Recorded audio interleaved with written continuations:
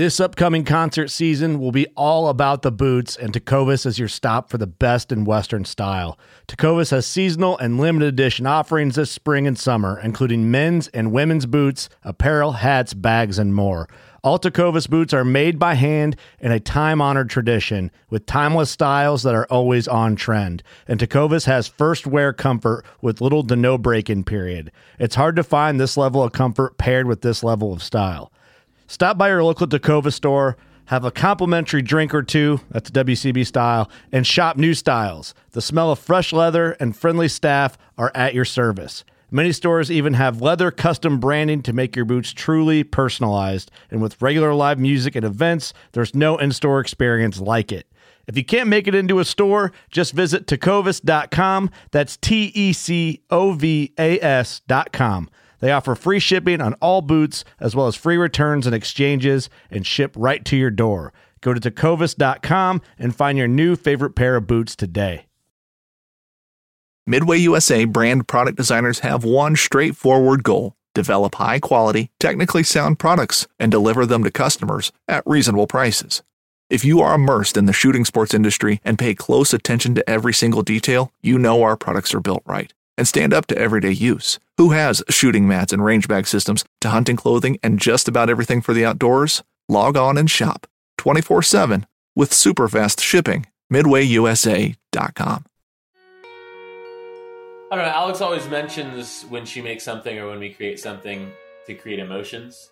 And if they can walk away, I might be stealing her point here, but if they can walk away with feeling a bit moved about the beauty of the Arctic, or they can feel like they were able to see a place in the world that was super unique and felt like they were there with us, then I think we've done a good job with inspiring people to maybe travel more, or just to see that there is different places in the world, there are different cultures, and they're more and more accessible to us. But there's definitely a right way to go about traveling to them and viewing them. I'm Brady. And I'm Alex. And this is the Tom Rowland Podcast.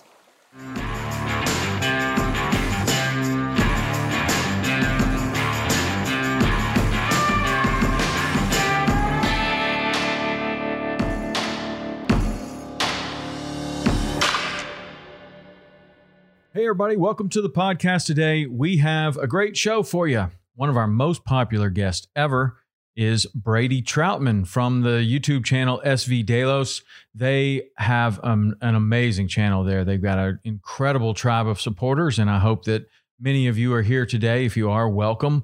We're here to talk to Brady and Alex Blue. I know a lot of people last time wanted to hear from Alex. They want to know what's been going on with these guys. And we're going to find out today, what they've been doing since they left SV Delos and what they are up to now, a new project. And this new project is really, really cool. You're definitely going to want to hear about this. It's a documentary, and it's something different than they've done before. And I've seen it, and it's awesome. And we are going to get to that. We're going to find out all about it. Before we do, I want to tell you a little bit of news that we have going on. We have new shows for 2021 for Saltwater Experience. Those will be on Waypoint. WaypointTV.com is the place you can go. You can get that on any device. You can even go to Samsung Plus and see the Waypoint TV channel there, as well as Pluto, Zumo, Tubi, so many others. If you go to waypointtv.com, you can find out exactly how to watch on whatever device that is, whether it's your phone or TV or Apple TV or whatever you have. It's probably available there. You'll learn how to do it on waypointtv.com. That's where we're going to put them first. Then they go to then they go to Sportsman's Channel, then Discovery Channel. So we're really excited about this season. We've got some great guests. I'm very excited about one of the guests that we have. We're going to fish with Captain Dave Dinkert. He's a guy that I have a tremendous amount of respect for. Fished around him in a ton of tournaments, and we finally get to have him on the boat. So that is really cool. We also have some new species and things that we haven't done before.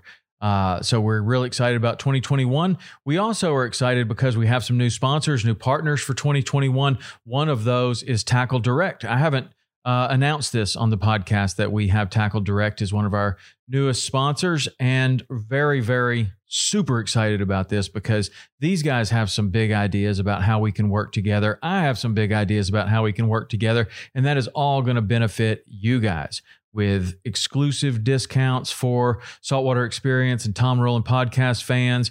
We're going to have all kinds of good stuff going on in 2021 with Tackle Direct. So with those two things, there's another piece of news that I want to talk about, and that is that I'm going to start communicating with those who would like to be communicated in this fashion. If you're on the email list, you're getting some emails. But if you want more up-to-the-minute information, you want the goods, you want to know exactly what's going on, if there's a special, if there's a discount, if there's a new show, if there's an exclusive podcast, whatever, the way that you're going to be able to do this is through text. And we're going to try this new text service. All you have to do is text TEAM, because you're going to be on my team. You're going to be a team member. TEAM. Text TEAM to 305-930-7346. 305-930-7346. Text TEAM to that number. You'll become a part of my team right away. You'll get a response from me. It'll be an automatic response, but everything after that will be coming if you just click the link and you become part of the team. And this is where we're going to tell you about exclusive discounts. This is where we're going to tell you about shows that drop or anything exclusive to this audience. So excited to start communicating with you that way. You'll also get it on the email. It just takes a little bit longer. The text is going to be up to the minute. So if you want that, text TEAM to 305-930-7346. And you can also hit me up with some show suggestions, some guest suggestions, How to Tuesday suggestions, questions, whatever. Try it out. I'll respond to you. Try it out. Let's see what happens. I promise you I'll respond to you. It's coming right to me. It comes right to my phone right here. So try it. Try it right now and see if I respond, and I will. Okay. So while we have some new sponsors, we also have our tried and true awesome sponsors that have supported this podcast, and we are very thankful for them. Barracuda Tackle, the makers of the finest cast nets in the world. You can go to barracudatackle.com. Get yourself a new cast net. It is wintertime, man. The bait is moving inshore. You can catch it way better with a net that opens perfectly. Barracuda Tackle is the place to go. EmpireCovers.com. That's the place to go to get an affordable boat cover. They have all kinds of covers. They cover everything. If you got an RV, you can cover that. Jet ski, grill, patio furniture, whatever you have, they make covers for it. But they have a special on boat covers. Well, you can get this special on any of their covers. If you go to EmpireCovers.com/TRP, like Tom Rowland Podcast, TRP, you get 15% off and free shipping off your entire order. So if you go there and you get an RV cover, a boat cover, and a grill cover and patio furniture covers, you get 15% off the whole thing and free shipping. And that free shipping is going to pay off because boat covers are heavy, so that'll help. BoatHammockStand.com is where you get the stands that go in your pre-existing rod holders and allow you to hang a hammock in your boat. That's a cool product. A lot of people have been getting that. BoatHammockStand.com, that's where you can go. Hook, makers of this shirt right here and all the clothes that I wear on the water. You can go to hookgear.com, enter the code SE30, SE30. You get 30% off your entire order. Get some new rain gear, some boots for fishing in the wintertime. That stuff's expensive anyway, so get 30% off the entire order with the code SE30. And also Wiley X, that's the sunglasses that we wear. They are awesome. They're like safety glasses as well as good sunglasses. So if you're like me and you have a phobia getting hit in the eye with a rod tip or a jig flying out of a tarpon's mouth or anything like that, get yourself some sunglasses that will protect your eyes. Wiley X is my choice. I think you will like them too. I like the Valor. That's the one that I like the most. You can enter the code EXP, like experience, EXP20 for 20% off your entire order there. So awesome. Thanks. Thanks to the sponsors. Thanks to you for supporting the sponsors. That's the best way to support the show. If the sponsors are happy, they keep supporting the show and we can keep doing it. So that is awesome. Now, I think you're really going to like this show today. I gave it a quick introduction before, but Brady Troutman and Alex Blue are super popular. They have a rabid group of fans on the Delos channel, along with his brother. They have gone all over the place, and now they're going someplace completely different. Never been there before. Svalbard. If you don't know where that is, stick around. It is way up north, 80 degrees north in the Arctic Circle. That's where it is. And they sail around this island, Svalbard, and see all kinds of wildlife. It's really a fascinating documentary. It's a fascinating story. And we have Brady Troutman and Alex Blue on the podcast right now. So here we go. All right, Brady, Alex, how are you? Good, man. How are you doing today? Man, doing great. As we mentioned right before this started, my kids are back in town. You know, it's Thanksgiving and got the whole family back together. So, you know, my favorite time of the year, really. Nice. Yeah, even with all the weird things happening, it's still a great time to get together. Yeah, it is. Although it's a weird year. I mean, like, we're not having anyone come to see us this year on Thanksgiving. My parents are like 83 and 82, and they're very healthy. They might outlive the rest of us, but you know, they're careful. You know, they're just really, really a little bit more careful than I've ever seen them before. So we're just going to have a very kind of calm Thanksgiving. We're not going to have a lot of people around, which I don't know. Thanksgiving is my favorite holiday. I like to eat and I like to have my family around. So anyway, it's just kind of a strange year. So you guys, are you in Tahoe? Yep. Up in Lake Tahoe, California.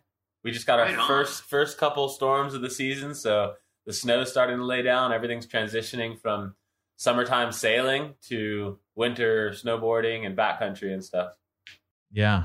Well, I would love to find out kind of what you guys have been doing since leaving Delos. If I don't, there'll be a riot in the comment section, because you have probably the most engaged and loyal audience I've ever seen. Like, it's really incredible what that it's a family, really. Like, the Delos tribe is super passionate. I'll agree with that. They're awesome. Yeah.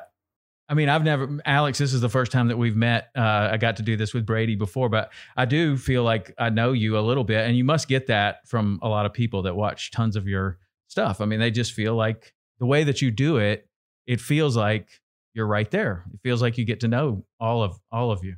Yeah, we do hear that from a lot of people. And so it's pretty awesome, you know, when we're traveling and we have people reach out to us in the most random places around the world, and we get to make friends with all these people. And like radio, it says half the work's already done, because they already kind of know our background and know our personality a bit. So it's really, really cool. It's such a awesome group of people. I always say that sailing's like the best filter for people. Yeah, it takes away all the bad people in the world for the most part.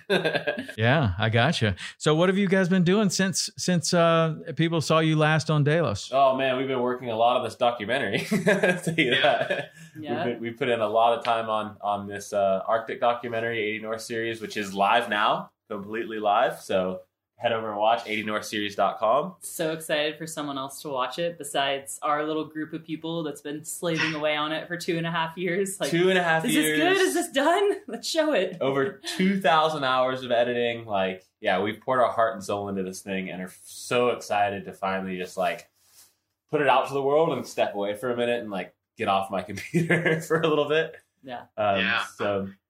But yeah, and we came up to Lake Tahoe. We were originally planning on coming for the winter and snowboarding, and then we put some roots down, started a base. We bought the condo that we're in right now, which is a pretty big deal for both of us who have been living out of backpacks for the last 10 years. It feels good to just like put your stuff in a drawer and paint a wall, you know? Yeah.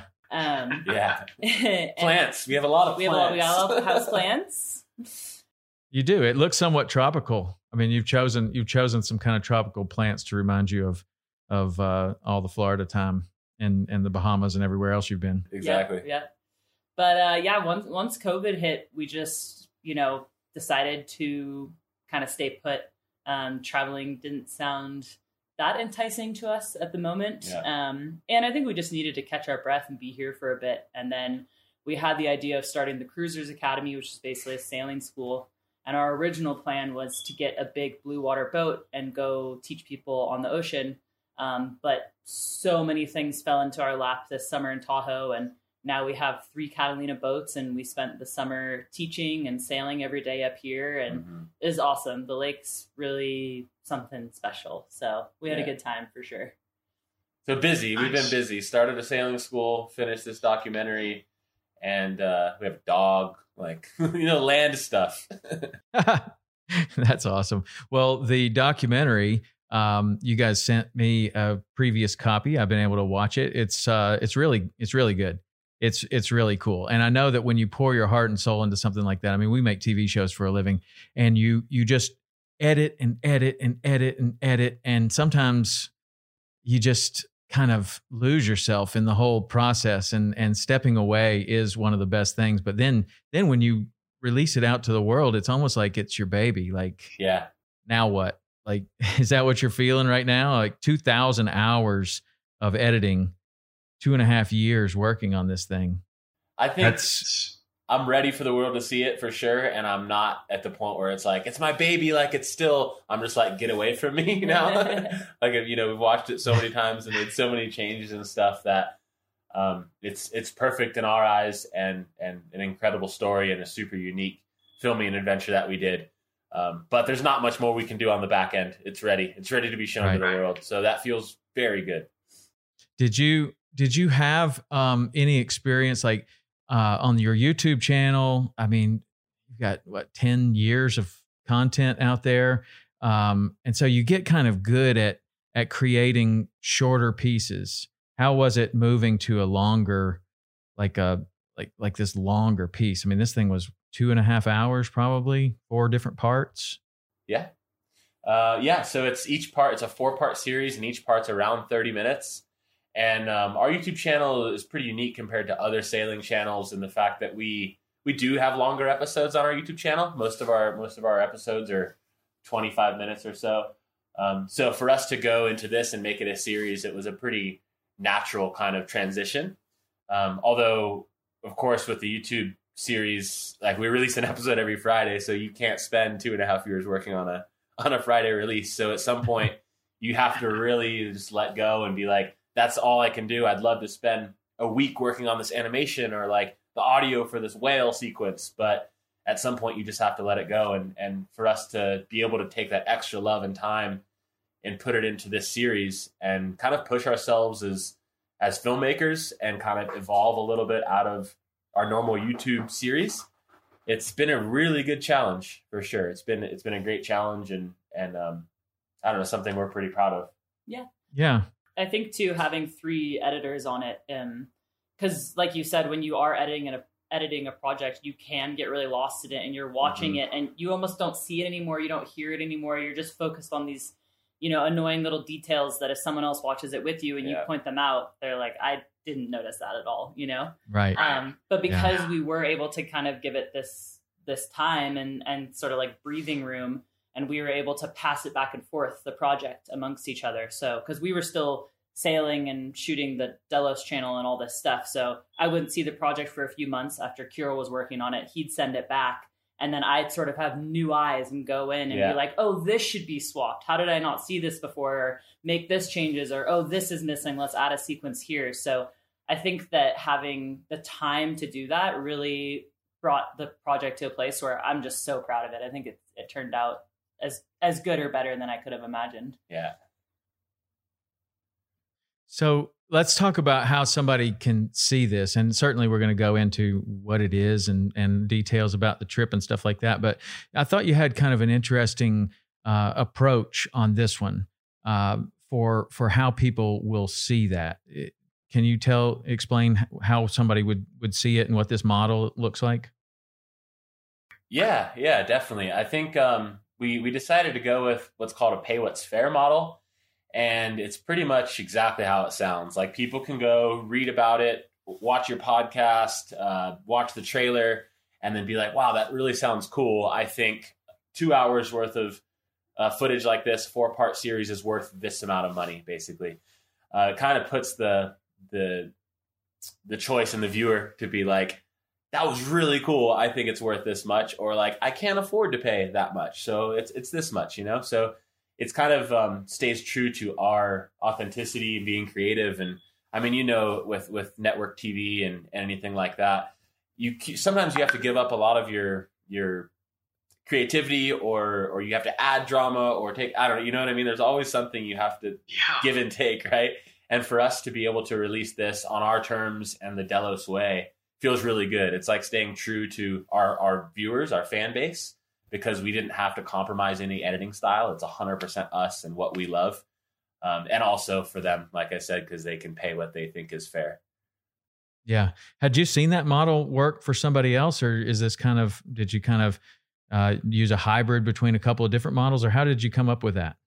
Yeah. The first people that I heard of doing this was Radiohead, I think. They were during like the Napster days and LimeWire and stuff. Yeah. They came out and they're like, all right, well, everybody's going to download our music for free anyways. There's no point in fighting this piracy. Let's just release our album for free, and then people can pay what they think it's worth after listening to it.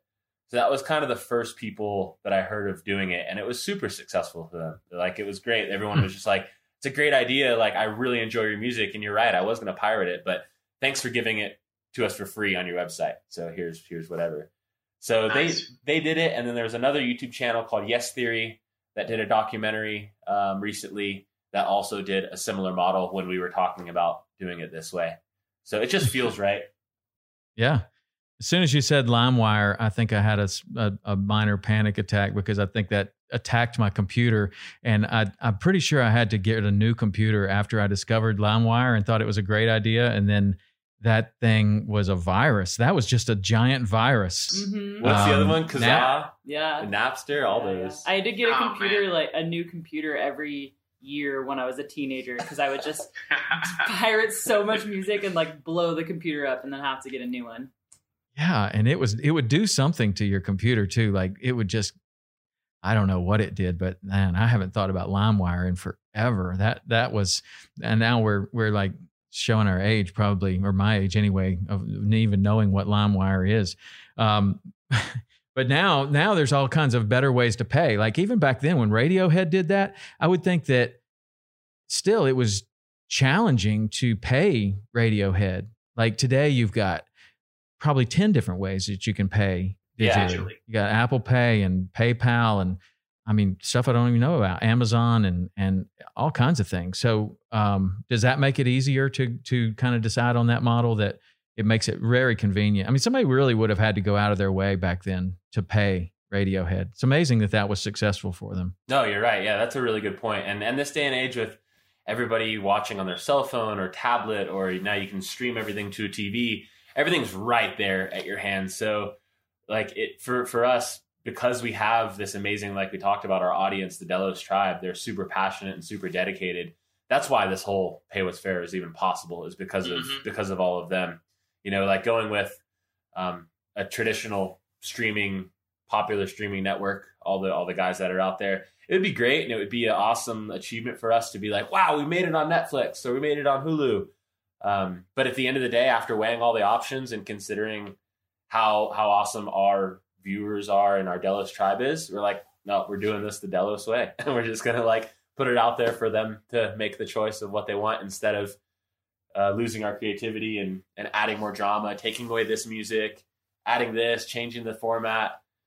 So I'm pretty proud of it coming together. It's been a lot of work. Even building the website is completely custom. I mean, I don't know how many hours went into the actual website, 80northseries.com, to make this all happen. And now it's out there. So now we just, hopefully people watch.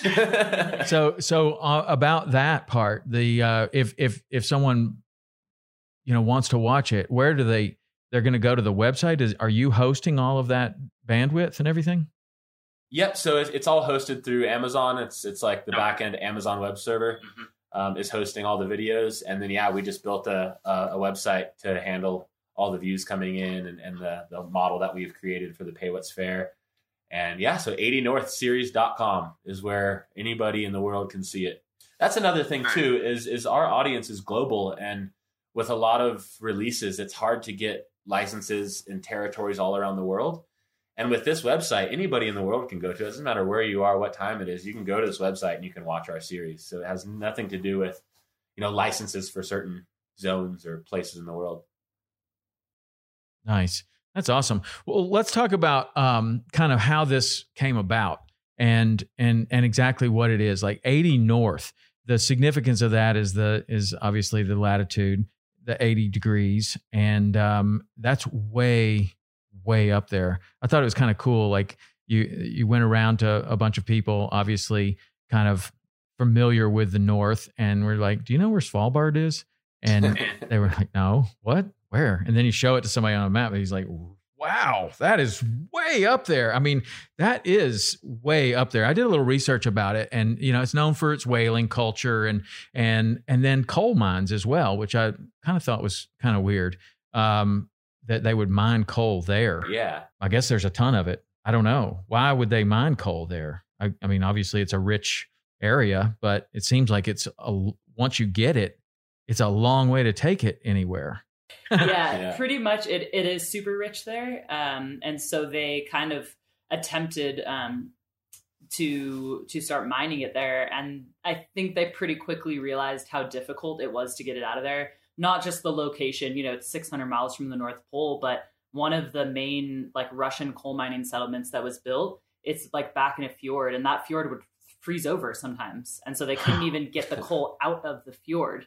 So now that's just an abandoned mining town, and even around the main town of Spitsbergen, it's all abandoned. So I think they realized pretty quickly that it wasn't quite worth the amount of energy that it was going to. Yeah. Yeah. And now they have, tourists and cruise ships and stuff that go up there. We'll talk about that a little bit later, but it seems like a really, really cool place. Like you guys were just walking around on the streets there, and it just seems like, it almost seems abandoned. There were very few people there, very few.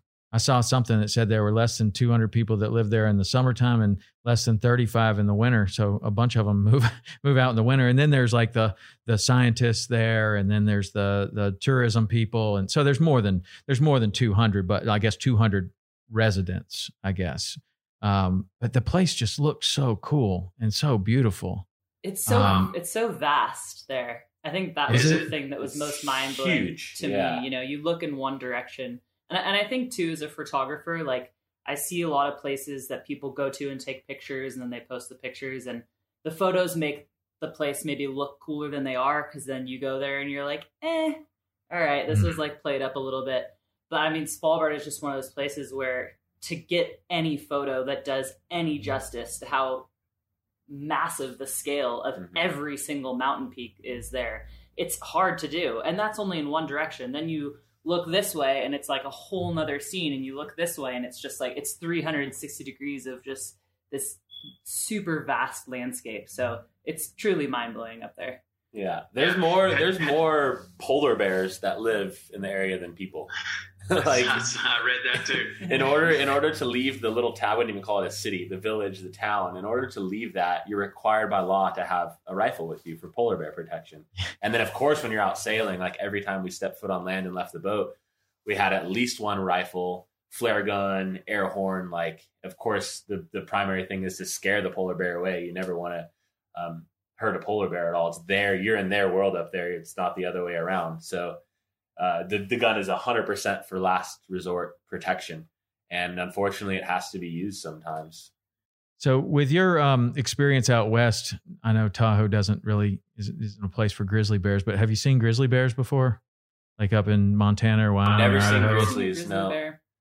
Yeah. I was just wondering what the scale of a polar bear versus a grizzly bear would be. I know a polar bear is really a big animal. Yeah, they're huge. I don't know the scale. I don't know either. I think polar bears are a bit more slender compared to a grizzly bear. Yeah. Especially when the ones that we saw. It's summertime, so that's not the best season for hunting for them. So they were a little bit on the scrawnier side. Yeah. But a scrawny polar bear is a big polar bear still. Yeah. Right. They got such an incredible neck. Like their neck it's a different structure than the grizzly bear, and you know, a polar bear like puts his head over a hole and waits for a seal to swim by and rips it out of the hole with his neck. I mean, they have an incredible, their neck looks like a horse neck almost. It's huge. They're a very impressive animal. So getting back to how you decided to go to this place, how did that all happen? Because that's a big part of the movie. Definitely. So we were actually crossing the South Atlantic on Delos at the time, from Cape Town to Brazil.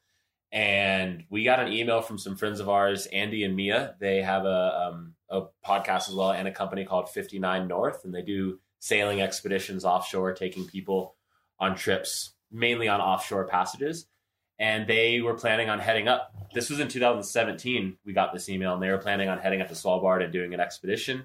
And they basically were like, we have like a month in our calendar where it's just personal time for us. And we'd love for you guys to come up and like maybe film something or not, just come up and enjoy and see what high latitude sailing is like.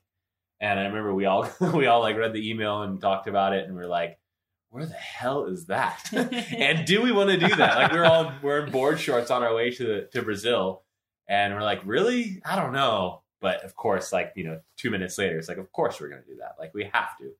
So from there, it was just a year of constant planning. It was me, my brother Brian, his wife Karen, and Alex on the boat that started planning for this trip. So we had to buy, cold weather gear, and like we had to buy socks. We had to buy socks. Yeah, we had like nothing. We're like, all right, we have sport shorts and bikinis. So yeah, it's not going to work too well. Yeah. So yeah, that's kind of how it came about, just by friends reaching out and saying, I think you guys will dig this.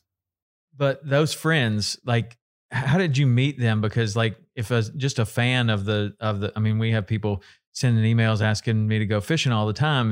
And as much as I'd like to, I can't. Plus I don't really know them. And how did, but it's different when it's like somebody that a little bit better. They ask you to do something, and you're like, now this, raises an eyebrow. Like, what was it about Andy and Mia? How did you know them before? Well, it's kind of funny actually, because Brian, which is Brady's brother, is American, and then his wife Karen is Swedish. And actually, Andy and Mia are the same. So Andy's American and Mia's Swedish. So there was a lap over at some point, I think maybe a year or 2 years before the invitation, where they all ended up in Stockholm at the same time and got together, I think for, a meal or a coffee or something. And I think they all clicked immediately. They're all quite similar in a lot of ways. Yeah. Even like when we were on the trip, it's funny. There's a lot of photos of like the four of them walking, and like Karen and Mia are dressed the exact same way, and Brian and Andy are dressed the exact same way. Like, there's just a lot of similarities there. So they had connected and met in person. They connected the first time through just the sailing world. Yeah. Like, it's just pretty much, if you know people that are making a living in the sailing world, whether it's videography or trips, you know each other. It's a really small world. Yeah. Sailing. Nice. And so you take all of you take this invitation seriously, and then it goes into kind of the planning stage, which we've talked about. And one of the things that is of note is this didn't take place on Delos.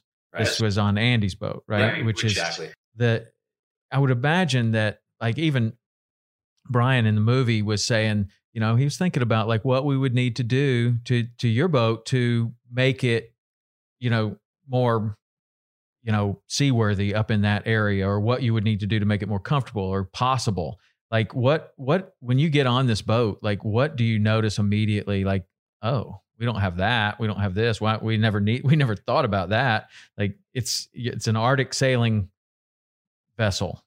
Well, not really.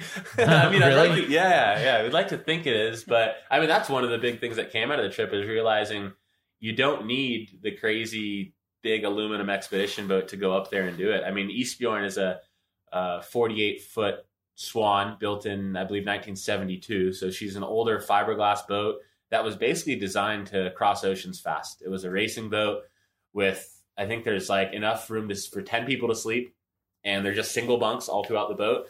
and it was just made to cross oceans and go fast.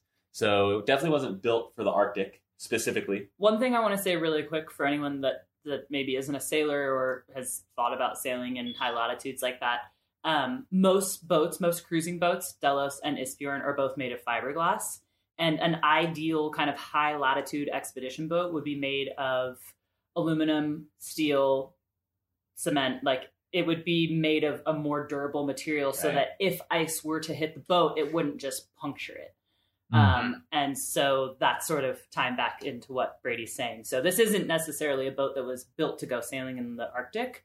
But yeah, it made us realize that maybe you don't need a boat like that to make it happen. Yeah. I mean, the big thing was they installed a diesel heater on the boat before the trip.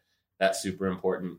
But other than that, besides a diesel heater and the right gear, that was the only changes. That was the only two things that we didn't have on Delos at the time. I think one plus that Isbjorn has too is that the way it's set up, Delos is a little bit more set up to sleep fewer people, but actually live on the boat. You know, there's a massive like living room area and all this stuff. And on Isbjorn, it's like, there's bunks. Like, you just jam people in there and you know, go the extra mile. And it went a long way because we couldn't have fit that many people on Delos. That's true. So when we're looking at our blue water boat, we really want a boat that we can jam people into for expeditions because it's fun. Like, the more people, the better, really. Everyone brings something different to the table, you know? Yeah. Yeah. So on this one, you had 8 people on the boat. Is that right? Yeah. Yeah. And let's go over who all that was. Cool. So the kind of Delos, so it's 2 separate crews basically is the way it came together. Yeah. So the Delos crew is made up of me, Alex, my brother Brian, and his wife Karen, and also Kirill, who has sailed with us in the Southern Indian Ocean years ago, and also is an editor for the Delos YouTube channel. So an incredible videographer, incredible editor, and just a good guy to always have around. He's just a funny South African dude. So he's a great dude to have around. He's got a big smile on his face all the time. He seems like a super happy dude. Yeah. He is, yeah. He's great to have around. Always down for an adventure and just and an incredible filmmaker. Like, I always call him a wizard with the camera and editing. And yeah. So that's kind of who made up the Delos crew. There was 5 of us, and then the 59 North crew, like Isbjorn on that boat, was Andy, the captain, his wife Mia, and then there was also a photographer they had on board named James, who's an amazing photographer from the UK, who they met. I don't know how the 3 of them met, but once they met and Andy saw the photos that he was taking, he's like, "You're coming to the Arctic with us, and you're going to be the onboard photographer for the whole trip." So it's just a bunch of random people coming together, 8 random semi-adults. When you think about a photographer on a sailboat, you would think, I mean, maybe he gets some cool angles, but James got in like a lot, right? I mean, he like had a dry suit and is getting in among the ice, and he really went for it. Like, he was not like just like snapping some snapshots. Like, he got in. Yeah. He brought a couple other cool, unique things to the trip too. Like, he brought some climbing gear. So I know there's like one sequence, I forget what episode it's in, but where everyone was climbing up some of the glaciers. So that was cool. And he also brought the hydrophone, which was probably one of the top moments of the trip for me personally, was dropping that hydrophone in the water when we saw the beluga whales and listening to their sounds. Like, I don't know. Yeah. Even like thinking about it gives me chills. Yeah. That seemed like, I don't know how much we want to do a spoiler alert on your movie or not, but that seemed like one of the highlights of the trip. Like, that one little piece of equipment. And you always have, anytime you go on some kind of adventure, you come back from a camping trip or you come back from a hunting trip or a fishing trip, and you're like, what was the one thing that we had that made that trip? And usually it's something, it's like, you got some little piece of something, or you brought an extra jacket and you would have froze your ass off if you didn't have it, or, and it seemed like on this one that hydrophone like super enhanced that whole day. Oh yeah. I would 100% agree. I mean, it made that like, we're not going to give too much away, but the videography we got of the beluga whales is like some of the coolest images and video we've ever got. And then you have the hydrophone in the water, and then you can hear them. It just adds like a 4th dimension, a 3rd dimension to the whole experience. And the way that's edited together, we actually used some software that if you're wearing really good headphones, the sounds of the whales are singing kind of around you. Oh, really? Oh, really? Yeah, it's really cool. So it's just a little added Easter egg if you're listening to this that you can go and check out. If you put on really good headphones during when we see the beluga whales, the sound is like going around you almost. It's really cool. Yeah, well, I mean, they're known. It said in the movie they're known as the canaries of the sea, and obviously someone has been able to hear them. Could you make out, like, when you drop that hydrophone in the water, all of a sudden, you know, whoever was there first, their eyes lit up immediately. Like, it was like you hear it immediately. Could you, you were pretty close to them. Could you ever hear them outside of the water, or was it silent above the water? No, I You didn't. can't. No, I mean, if you can hear dolphins and stuff. Like if there's dolphins on the bow and you're up in the bow, you can hear them above the water like that. These whales were a bit further away, so we couldn't hear them outside. So yeah, it was really the hydrophone. But actually, when we were editing this, I was doing some research on belugas in general, and there's some crazy things. Like there's one beluga that is said to mimic human speech. I forget where it is in the world, but he's in like a zoo. What? Yeah, and he'll like the diver will go in his tank to clean it, and he'll yell like "help, help!" Not like that, but in his little way where it sounds like it's muffled screaming underwater. You have to look it up; it's crazy. And then there was this other like Russian beluga that got found in Norway with all this like gear on it that he was like retrieving stuff. They're super smart animals. Yeah. You should look into it. It's really crazy. Yeah, I'm sure they are. I mean, whales and dolphins, they are among the smartest, certainly in the ocean. I've never seen a beluga whale. I've seen other types of whales, but they're really cool. I haven't ever seen any of the really giant whales. That's something I definitely want to see. But all of them are super intelligent. I guess the beluga is the one that that's where the whaling culture comes from in Svalbard, right? Was that the main whale that they were going after? Do you know? I think it was minke whales to begin with, which are quite a bit bigger. And the way that they come to the surface to breathe and stuff, it made them really easy to hunt. But yeah, the whale population in Svalbard got almost totally wiped out in like, I think the 17th and 18th century. So I can only imagine what it was like then sailing around. There must have just been whales literally everywhere. And we actually got pretty lucky. We have a friend who did a lot of research in Svalbard and has spent a lot of time there, a Norwegian guy who's actually the narrator. Oh, yeah. Got a great voice. Yeah, he's awesome, and was a very big resource for this project for us. But he was talking to some of his scientist friends up there, and they actually sent us a map of where beluga sightings had been around Svalbard over the last year or two. I think they've been starting this research and how many whales they saw each time and everything. And I mean, I think there was maybe one or two other sightings by scientists with that many whales. Yeah. And they were out specifically looking for whales. So the fact that we got to see that many in the way that we did, we were actually really, really lucky. It was the day of magic. Yeah.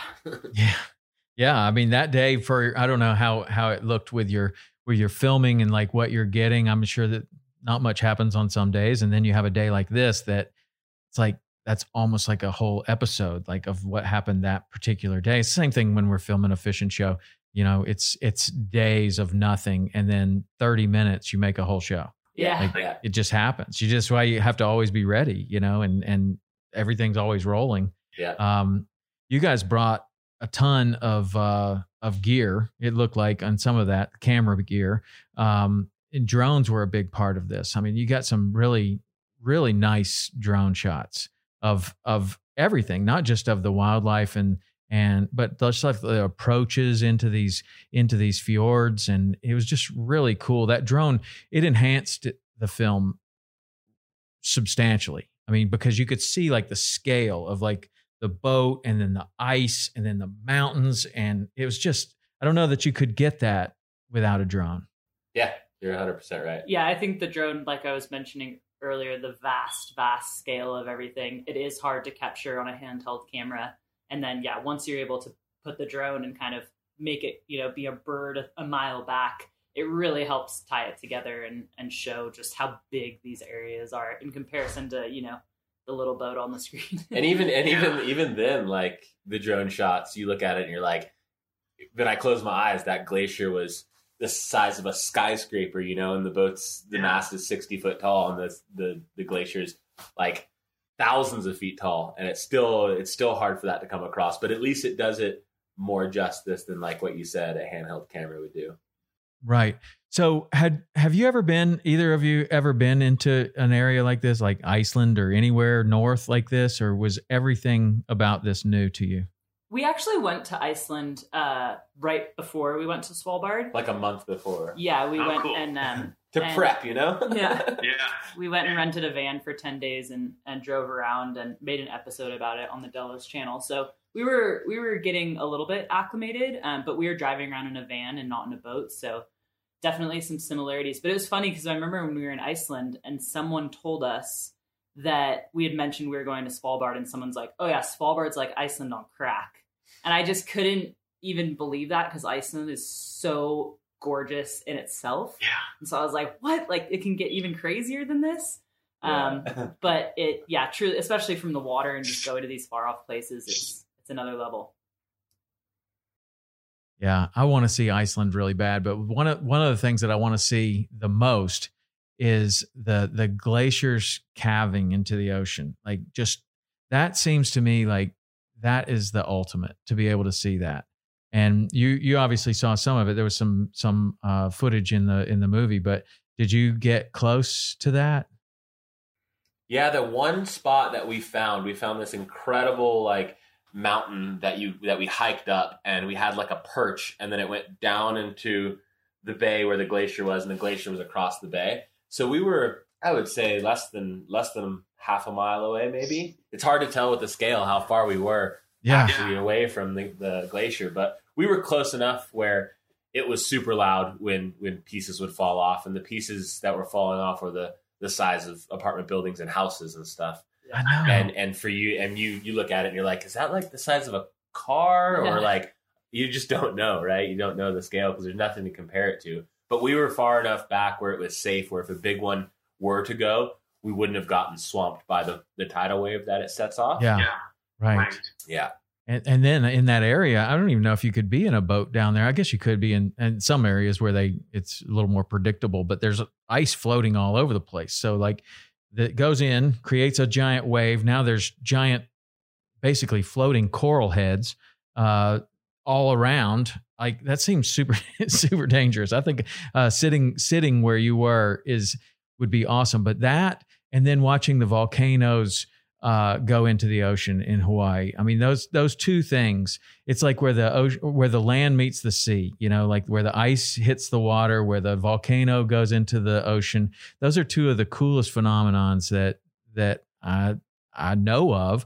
But I haven't seen either one of them. I really want to. It sounds it's super cool. I totally agree, man. It's something like those two things you mentioned are things that have been happening since Earth was created and like will continue to happen way after we're gone. And they don't care that we're here or not. It's just like, volcanoes will still be erupting and glaciers will still be.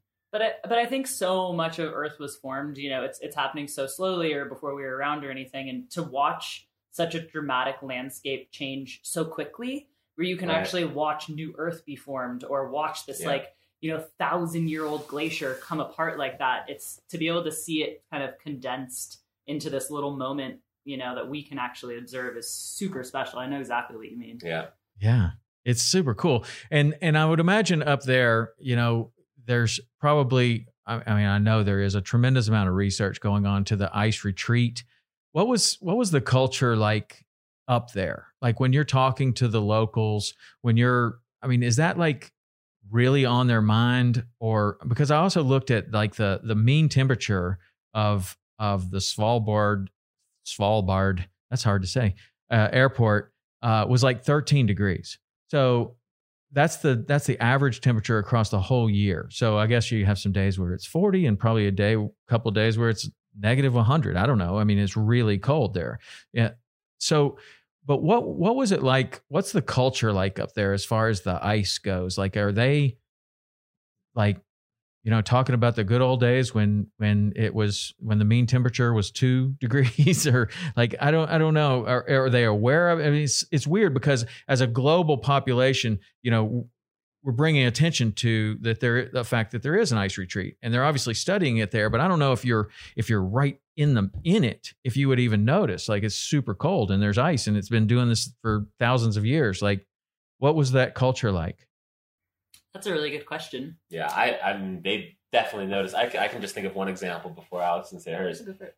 In Iceland, we hung out with a guy specifically that had grew up in Iceland, and he was like, when I was 10 or even younger, I came here, and this is where the glacier was, and like showed us, and we had to walk like almost a mile to get to where the face of the glacier was now.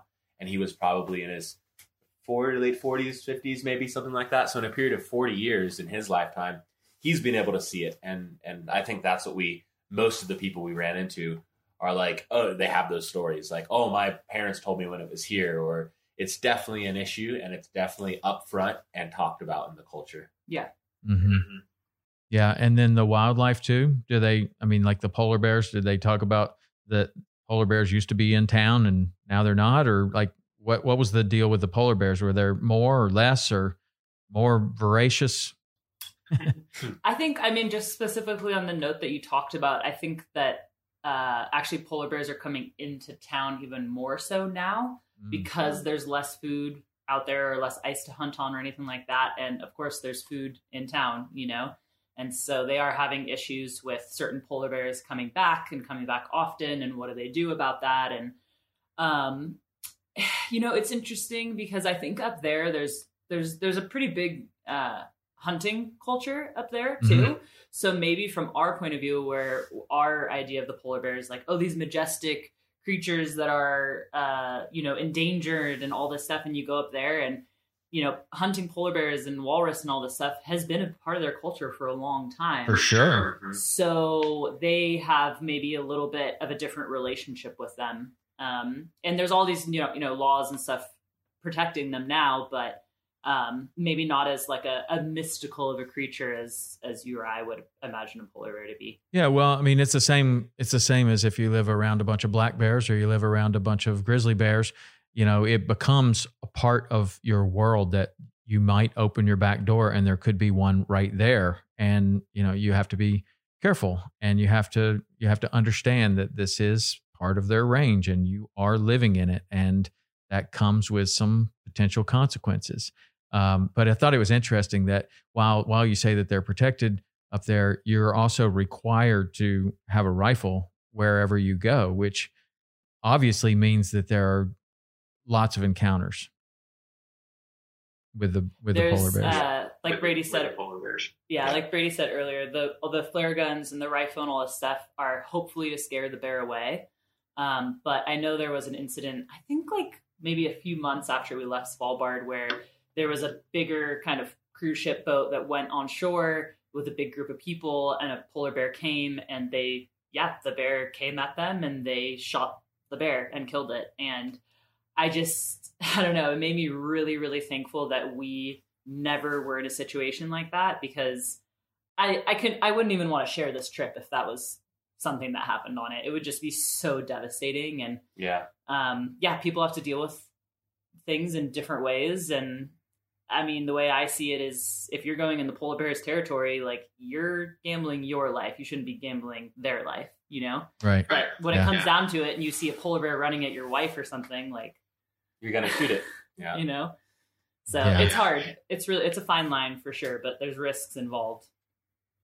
Yeah, for sure. So you guys spent 2.5 years or 2 years working on this film. It's obviously very special to you. That place became very special to you. And what are you hoping that people will take away from your work here?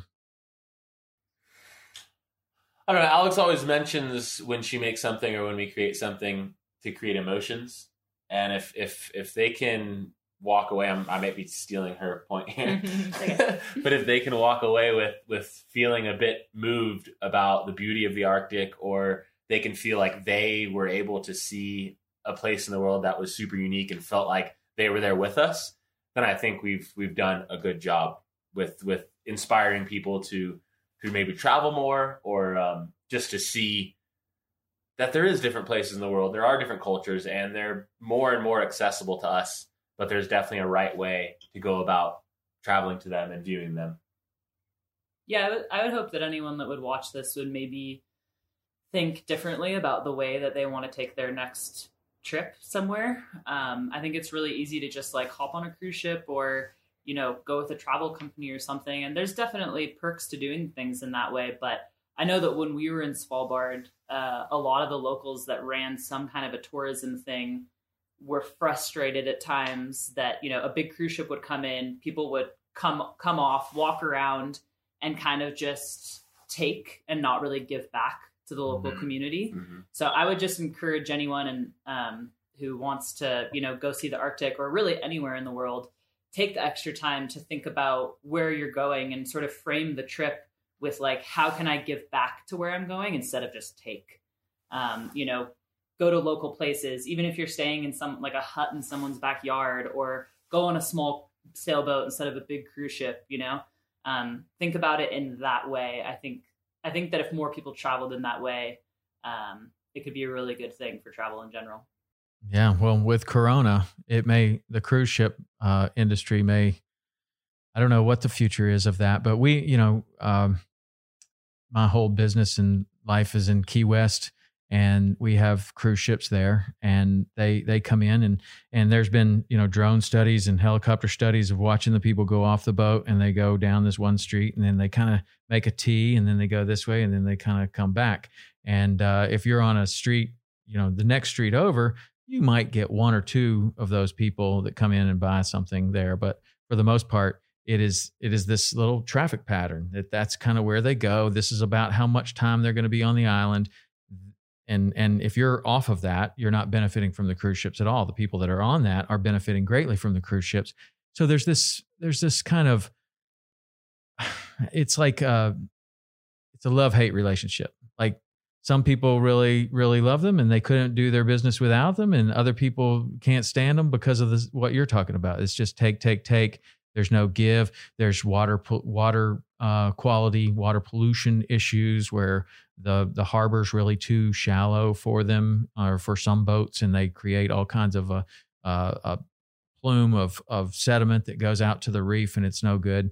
And so you have a lot of people that fight it, and a lot of people that feel like if they went away that they wouldn't make a living. And so it's kind of this strange kind of controversial topic in places like that, whether it's Svalbard or Key West or the Bahamas or any place like that. It's like the cruise ship it can be the worst thing in the world. It could be the best thing in the world, I guess. I don't know how it could be the best thing in the world, really. Well, I think you said it right. And Karen says it in the series that, like, for Svalbard specifically, and any places that have some sort of political issues or any kind of climate issues, like any type of people taking pictures and spreading awareness is good. And, you know, if a bunch of people come in on a cruise ship and they take pictures of a glacier and they learn about it retreating, that's great, because then maybe they'll go tell people who would tell people, and then eventually they'll be able to vote in a certain way that'll help with the future of everything. So that's good. Creating awareness is good. But yeah, like you said, there has to be some sort of other side to it where it benefits the local communities and isn't just that T section and then they get back on the boat. Yeah. I think even just more cooperation between the cruise ships and whatever community they're coming into could help alleviate some of the issues, you know, like work together more. Yeah. I mean, I know that in the kind of the subject of Key West, I mean, they do work with they think they're working with the community, but they're working with the leaders who are going to benefit from the cruise ships coming in. And they are assuming that they represent the entire community, which of course they don't. And I'm sure it's the same wherever they go. It's like, you know, yeah, we're going to try to deal with the community and try to do what's best for the community. And then you have community leaders that are there telling you, oh yeah, this is what's best, because it's what's best for them. It's not necessarily, but you're never going to have anyone that's going to represent all interest. But it kind of comes down to the subject and the really difficult question, especially, you know, in your movie, you're going to this super pristine place so far away and so remote, but you still have a lot of the same kind of issues and problems that you have everywhere in the world. Like trash, plastic, and the fact that, I mean, like there's this whole thing of just loving a place to death. Like you see it in Montana and Wyoming and Idaho and Florida and everywhere of just loving a place to death. So like the question I would have framing it like that is, if someone was intrigued by this area, what is a better way? I mean, someone might not be able to kind of do the kind of trip that you did, maybe out of time, or they don't have the resources or something like that. Did you kind of come upon other ways that people could go and see an area like this and not necessarily be part of a cruise ship, or is it kind of one or the other at this point? There's actually a handful of boats up there that do similar-ish trips to what we were doing, but are open to, if you wanted to go book the trip, you could. Smaller sailboats going out with small crews. And I think something really special about that is, you know, it was weird sometimes because if we were going to a beach or something and a cruise ship pulled up there, and all of a sudden you're in like one of the most remote places in the world, but there's like 50 people getting off this cruise ship and you're just like, what is going on? So I think going on a smaller trip like that is really a cool way to do it. Also, in Iceland, we rented a van that was super fun and like pretty affordable. And, you know, you can drive around the whole island like that. And so I think there's definitely ways that you can do it, even if you're not a sailor with a boat and have all this experience. There's definitely people to piggyback off of. There's a lot of sail to ski trips that are becoming more popular, where you actually sail to an anchorage and then hike up and do backcountry if you're a skier. So that kind of form of tourism is growing. And I think, as you mentioned, after coronavirus, I think smaller group travel is going to become way more popular as opposed to, traveling with thousands of people at a time. Yeah, and Svalbard has, there's land stuff, there's dog mushing, there's snowmobiling, there's, long treks and snowshoes. You don't necessarily need to fly there and get on a boat and go. Yeah. You can just stay in the town for a week and do excursions from the little village. Yeah, and that would be an incredible experience. So I think, there's definitely plenty of options for people. The best one during COVID, I would say, is to watch 80 North series. Yeah, no doubt. One thing that didn't make it into the film was your midsummer party. Yeah, like they said no filming. Like, what goes on in there? Like, that has to be a crazy party. Like, all of a sudden, the sun's out. Like, it's the warmest time of the year. Those people go nuts. What happens in there? I don't. Can you say? Were you sworn to secrecy? I don't really remember, to be honest. It's a hell of a party. It's a hell of a party. Yeah, it was actually cool because oftentimes when we're traveling and filming stuff like that, you don't want to encroach on people's space, especially during a party. So when they were like, no filming, we're like, sweet, that's awesome, because that just forces us to put the cameras down and enjoy as well. And I don't know, it was just a crazy house party with a bunch of random like Nordic scientists. Yeah, I bet they were going after it though, man. They had all these dress up stuff. There was hats and wigs and like who brought all this stuff out to the most remote scientific outpost in the world, and they brought like wigs and hats and dress up gear. That's their one party. That's it. I mean, it's all about that one party. And that midsummer is like it goes throughout the Nordic culture, right? Like, did you learn anything about that? But I mean, it's like a thing. Like, it's like a holiday or kind of a celebrated kind of day. It's the longest day of the year, right? Yeah. I mean, Karen being Swedish, she's taught us about it. We've celebrated a few times, and it's all about the height of summer. Like, everything's blooming, like fertility. People are outside partying and making love and making babies, and it's all about that. It's all about just being fruitful when the sun is up, because the winter's coming soon. Yeah, I think there's a high rate of births 9 months after midsummer. I'm sure there is. You better hurry, because it looked like with a mean temperature of 13 at the airport that midsummer, you got about 2 or 3 days in there where it's going to be nice and warm, and you better make hay while the sun shines, as they say. Exactly. So of this trip, obviously there were a lot of memorable things. Is there one thing that sticks out that was kind of the most memorable for either of you or both of you? Besides the beluga whales, that was definitely a top experience. For me, I guess just seeing a place that I always thought of as being like so far and so remote and so on top of the world, like, 600 miles from the North Pole, you're just so far removed from the world, and just the experience of being up there and seeing the sun like go above your head like this all day, every day. I mean, the whole experience is just like mind blowing to think about being up at that latitude. I think one moment that really stands out for me when I think about it, I had this like feeling in my chest of like being like high kind of, is the day that we were standing on that peninsula watching the glacier calve.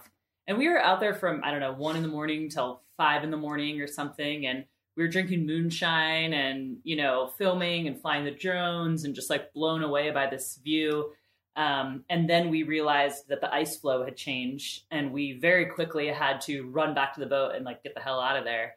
But I just remember running back on this beach and, I had a little buzz going, but these huge ice sculptures had come into the beach and they were like, as big as I am on the beach with all this ice on the water and then this glacier in the foreground. So I was like sprinting and like trying to take like all these photos as I was running and then getting back and jumping in the dinghy and then like getting on the boat. Everyone put the drones up. The boat was surrounded by ice and James jumped in the water and I put my camera in the housing and we were like filming. And it was just this moment where like everyone was just like high, I think, on the energy. That moment for me, that like hour or so, whatever it was just, I'll never forget that feeling, That's a really good point. It was like flow state. Like everybody was in their zone. Everybody had their camera of choice. James was in his dry suit in the water. The drone was up and we were all just like, flying high, filming. It was a pretty deadly situation. Yeah. Really. It was just enough to like have a little danger and edge to the moment, but also enough for us to have fun with it and be able to like film and, make our way out of there. So that was a cool one.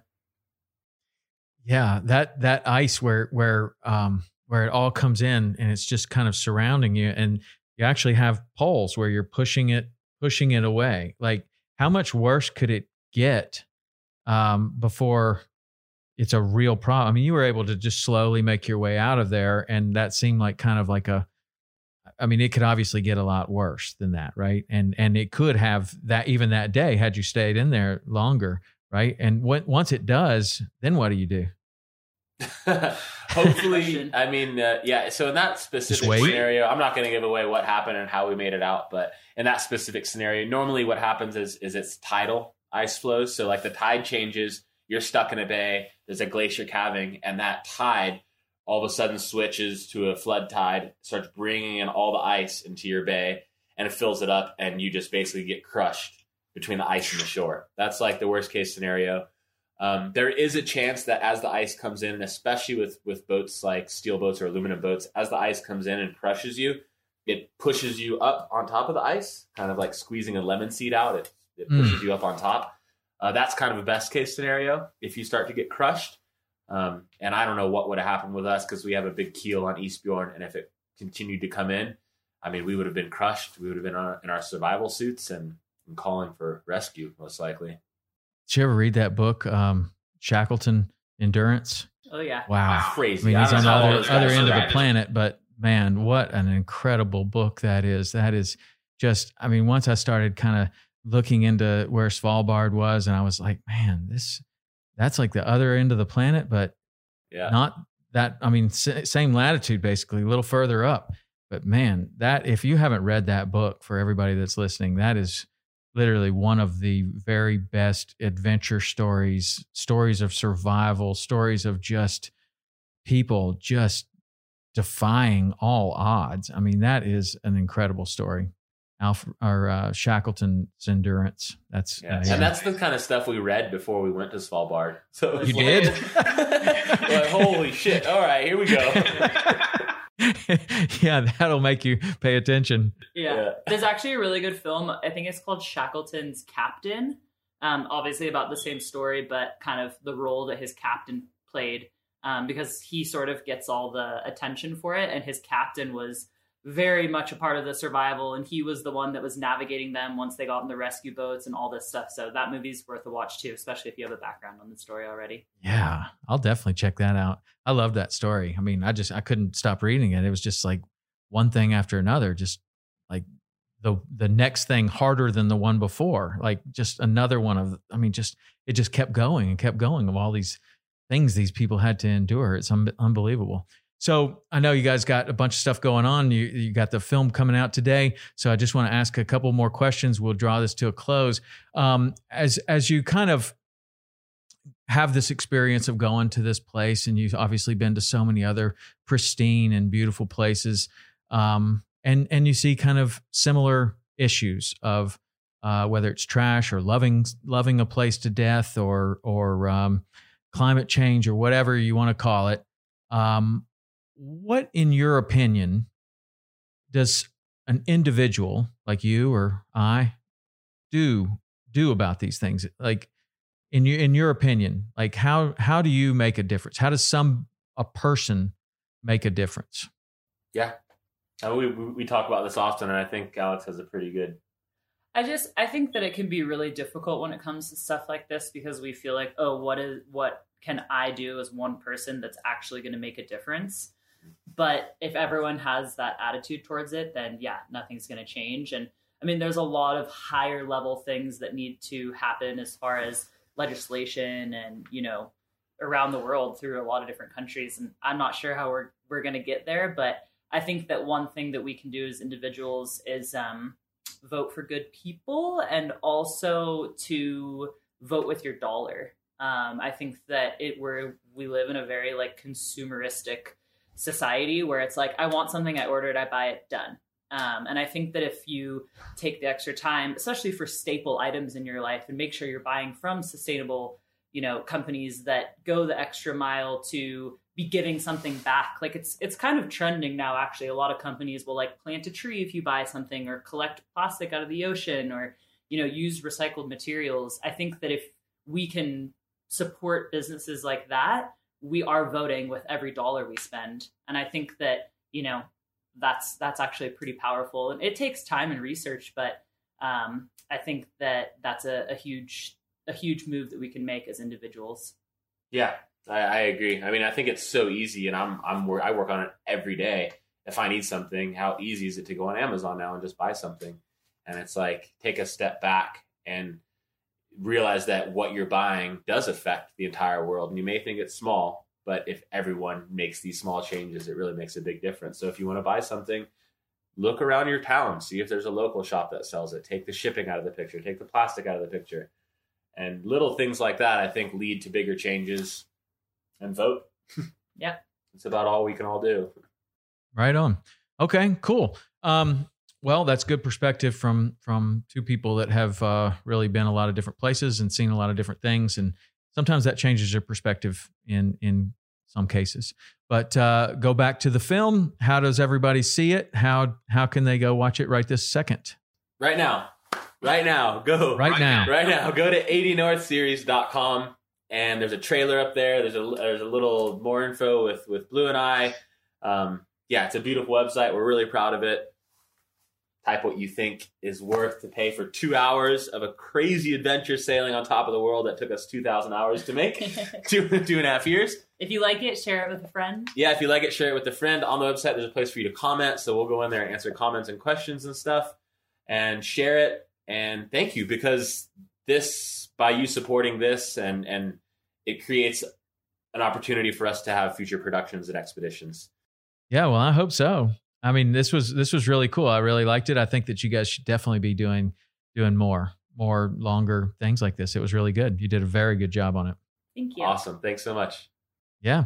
All right. So go there and support them and check it out. You're not just supporting them. You're going to be able to see a docuseries that is really good. I learned a ton, and the quality of it is fantastic. So I hope that you'll all go there and check it out right now. It happens to be out today. And so go support them right now. Awesome. So it was great catching up with you, Alex. It was really nice to finally meet you, and I hope we can do this again. Most definitely. Thanks, guys. I appreciate it. Thank you, Tom. Always a pleasure talking to you. Thank you. All right. We'll be back next week. Awesome. See ya. Bye.